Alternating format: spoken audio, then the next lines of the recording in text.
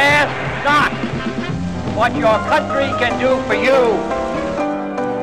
There's a long time. It's going to be, I believe, the greatest Peppina, oh, you little mouse, so won't you go away? One ringy-dingy. Hand off to Griffin, cracks the middle, gets the 5. Touchdown, Ohio State. Oklahoma, where the wind comes sweeping down the plain. I'm interested to know, Gracie, who's your choice? Need you ask, George? Time now for spinning my dad's vinyl. Here with all his skips, scratches, and pops is my dad, Frank Vaccarello. Thanks, sweetie, and thank you for tuning into episode 4 of Spinning My Dad's Vinyl. The trumpet was the main interest my dad and I had in common when it came to music. He played this trumpet in high school. I played this trumpet in high school and college. In fact, I still play it every year in my high school alumni marching band. That's why the lyre is still on there. So it's only natural for him to have tons of trumpet players in his music collection. In this episode, I will introduce the first of many trumpet players included in this collection. So, time now for Volume 4, Harry James' Greatest Hits.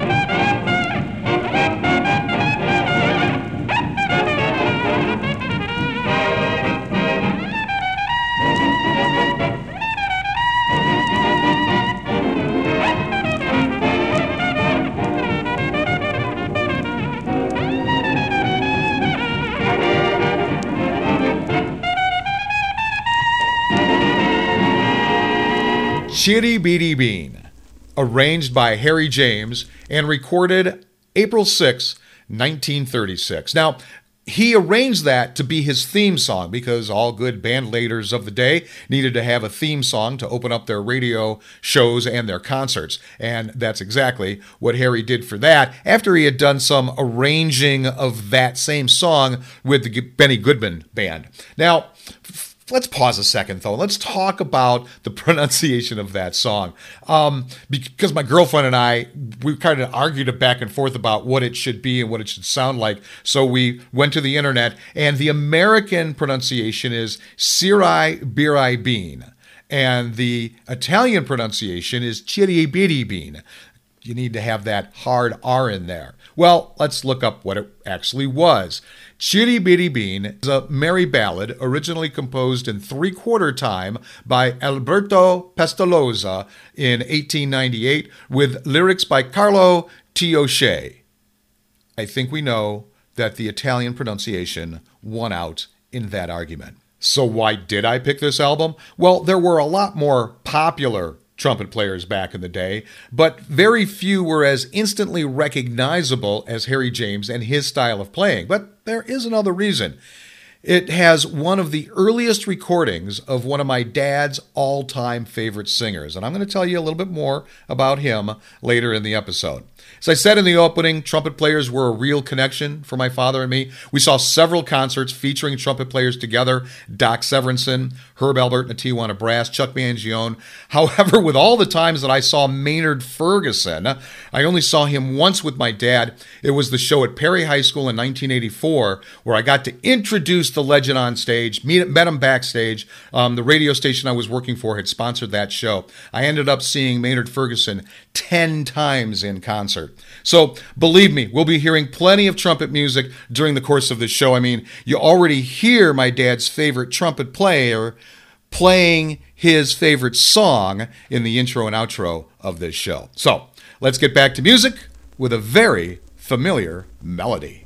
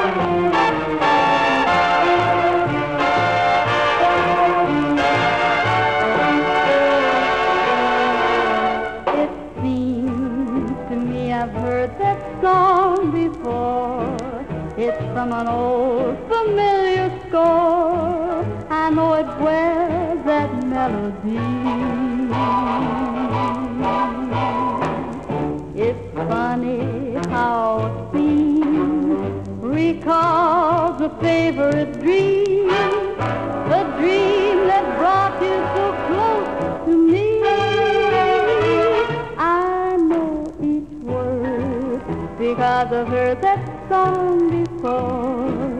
The lyrics said, forevermore, forevermore, the memory.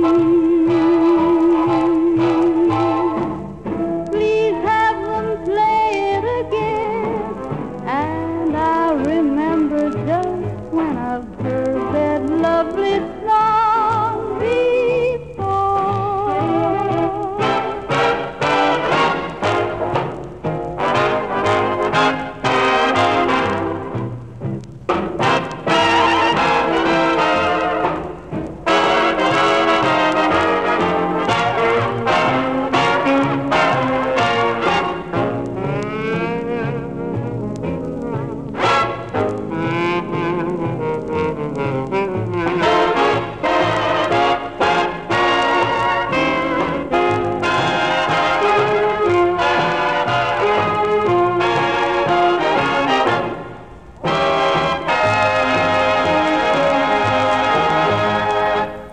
Heard that song before. Vocals by Helen Forrest. That was written by Sammy Kahn and Jewel Stein. You'll hear another arrangement from them a little bit later. That was recorded July 31st, 1942. Okay, let's talk about the album itself that I picked for today. Harry James is the artist. Harry James' Greatest Hits is the name of the album. It's on the Columbia label, number CS9430.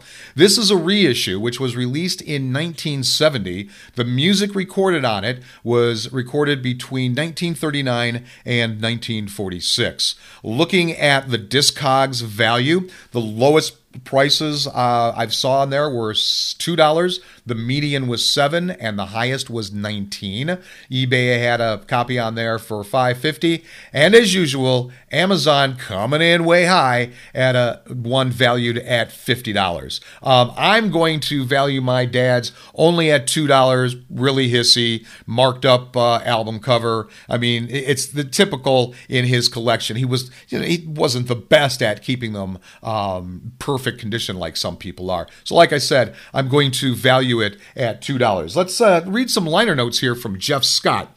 One of the most inspired talents ever to enhance the original Benny Goodman Band was Harry James. After Bunny Berrigan left Goodman's brass section to head up his own orchestra in 1936, the vacant first chair was filled to perfection by the slim, then 21-year-old Texan. James quickly demonstrated his inventive aptitude. He added a clear-cut drive never before heard in a band of that era. His solos were energetically live. While Harry seemed at times to threaten the plaster on many ballroom ceilings with his powerhouse solos, nevertheless, his tone and technique were impeccable. During the next 2 years, the Goodman Band rose to an undreamed-of pinnacle of success. Records, radio, and Hollywood opened up as never before to the swing bands. In 1938, another musical landmark was achieved when Goodman brought swing's first concert to Carnegie Hall. It has been said this was the finest band. Supporting evidence is documented in the King of Swing Carnegie Hall Jazz Concert. All-time swing classics such as Sing Sing Sing and 1 O'Clock Jump were immortalized due to the electrifying contributions of Gene Krupa and Harry James. These inflammatory house rockers, or killer dillers, served as a recognitional springboard for the eventual goal of every ambitious sideman fronting his own band. By the end of 1938, Krupa had taken this route. The following year, James decided he wanted his own orchestra. With Goodman's blessing, plus a Columbia recording contract, Harry set forth and achieved instantaneous success. This album, Harry James' Greatest Hits, contains just that. It's a collector's choice of timeless ballads and instrumentals, all sold over 1 million copies.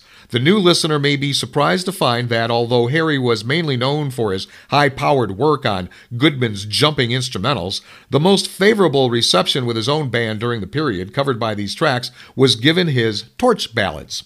This early James aggregation was staffed with 5 brass, 4 saxes, and a 4-man rhythm section. A string section was added later. Okay, now let's hear from another female vocalist for James.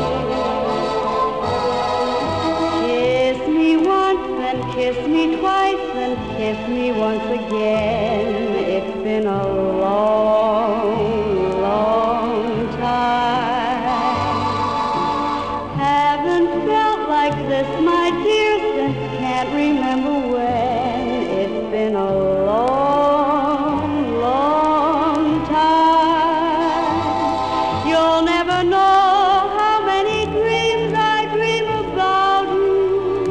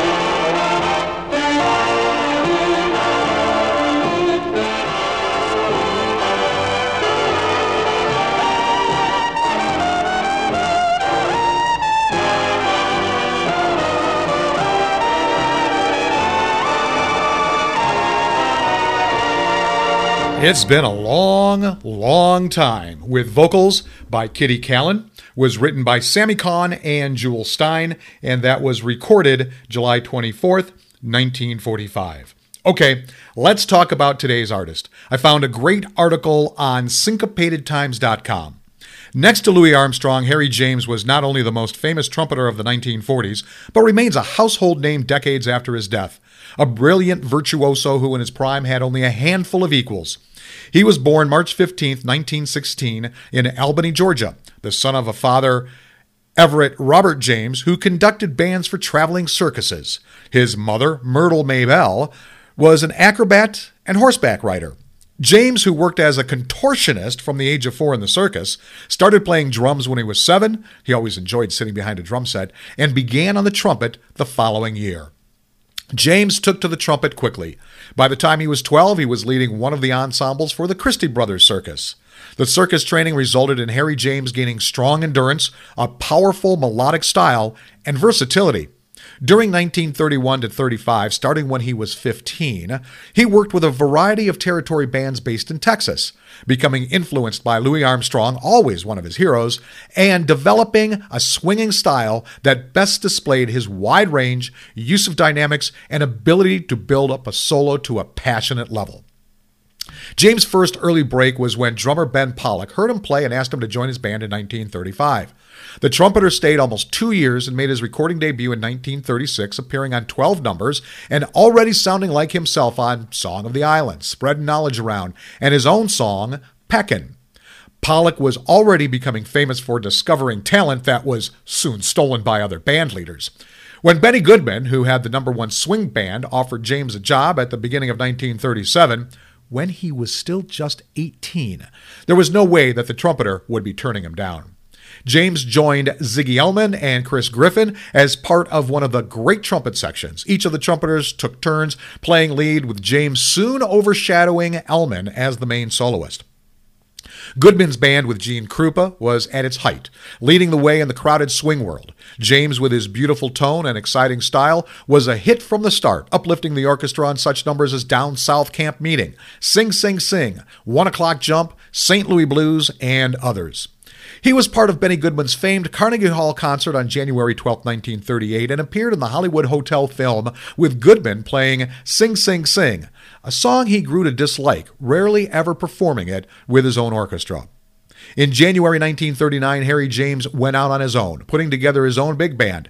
He first recorded 4 dazzling numbers: Boo Woo, Woo Woo, Home James, and Jesse, in boogie woogie trios featuring either Pete Johnson or Albert Ammons, and then had his first big band date, debuting his theme song, Chitty Bitty Bin.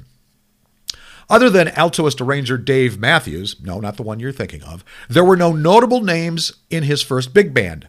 For a few months, James' band featured the young Frank Sinatra, but the singer's only hit with the band All or Nothing at All did not sell that well until it was reissued several years later.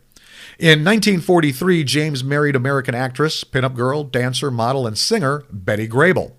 When Harry met Betty, they were set to make beautiful music, the nation's favorite musical star and the man with the golden trumpet.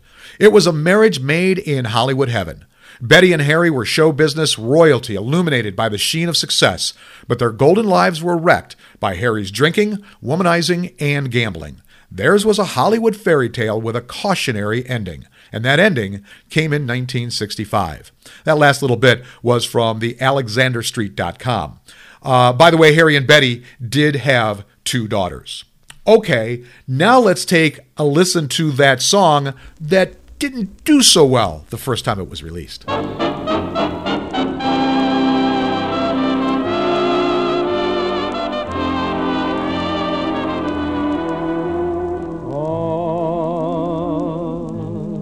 Nothing at all. Half a love never appealed to me. If your heart never could yield to me, then I'd rather have nothing at all. All nothing at all. If it's love, there is no in-between. Why begin and cry for something that might have been? No, I'd rather have nothing at all. Oh, please don't bring your lips so close to my cheek. Don't smile or I'll be lost beyond recall. The kiss in your eyes and the touch of your hand makes me weak, and my heart may grow dizzy and fall. And if I fell under the spell of your call, I would be caught in the undertow. And so you see, I've got to say no, no,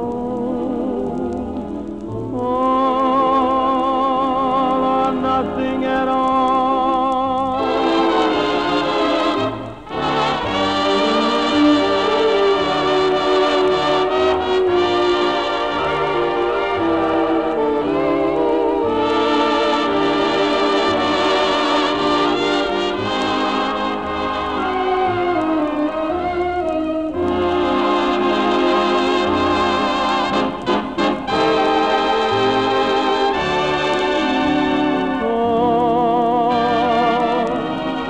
Nothing at All or Nothing at All with vocals by Frank Sinatra. That was recorded September 17th, 1939, and was written by Arthur Altman and Jack Lawrence. Okay, here's this episode's interesting side note, and it has to do with that now famous singer.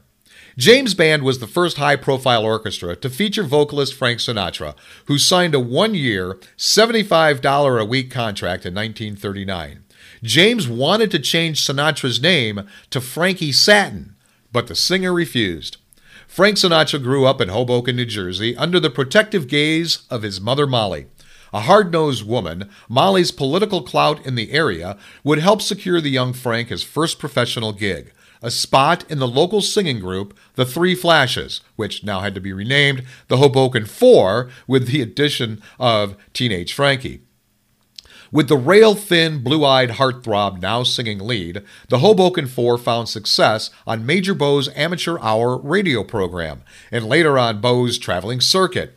But even then, Sinatra knew he was destined for better things. Determined, Sinatra soon landed a job as a singing waiter in the Rustic Cabin, a club in Englewood Cliffs, New Jersey.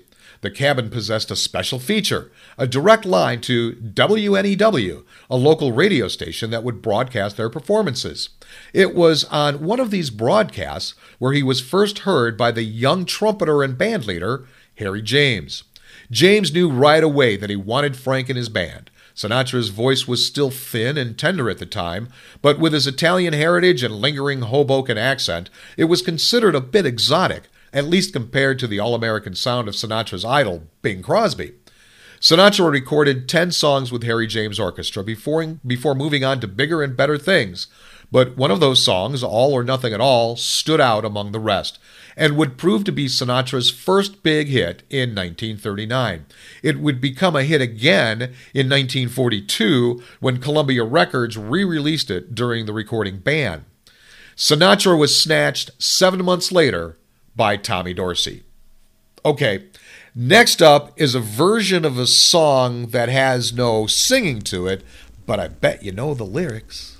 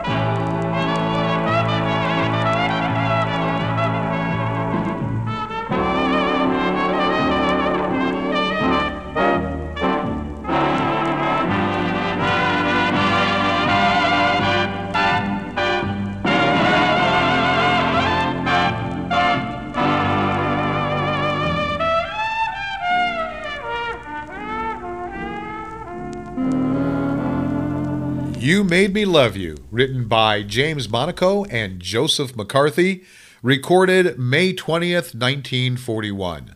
Well, this was another enjoyable episode of Spinning My Dad's Vinyl. Not only because I pulled out the first of many trumpet players you are going to hear, but also we got to hear one of the very first recordings of a singer that became so important in my dad's life. But before we get out of here, let's hear that old Count Basie tune, James Turn the Clock Ahead On.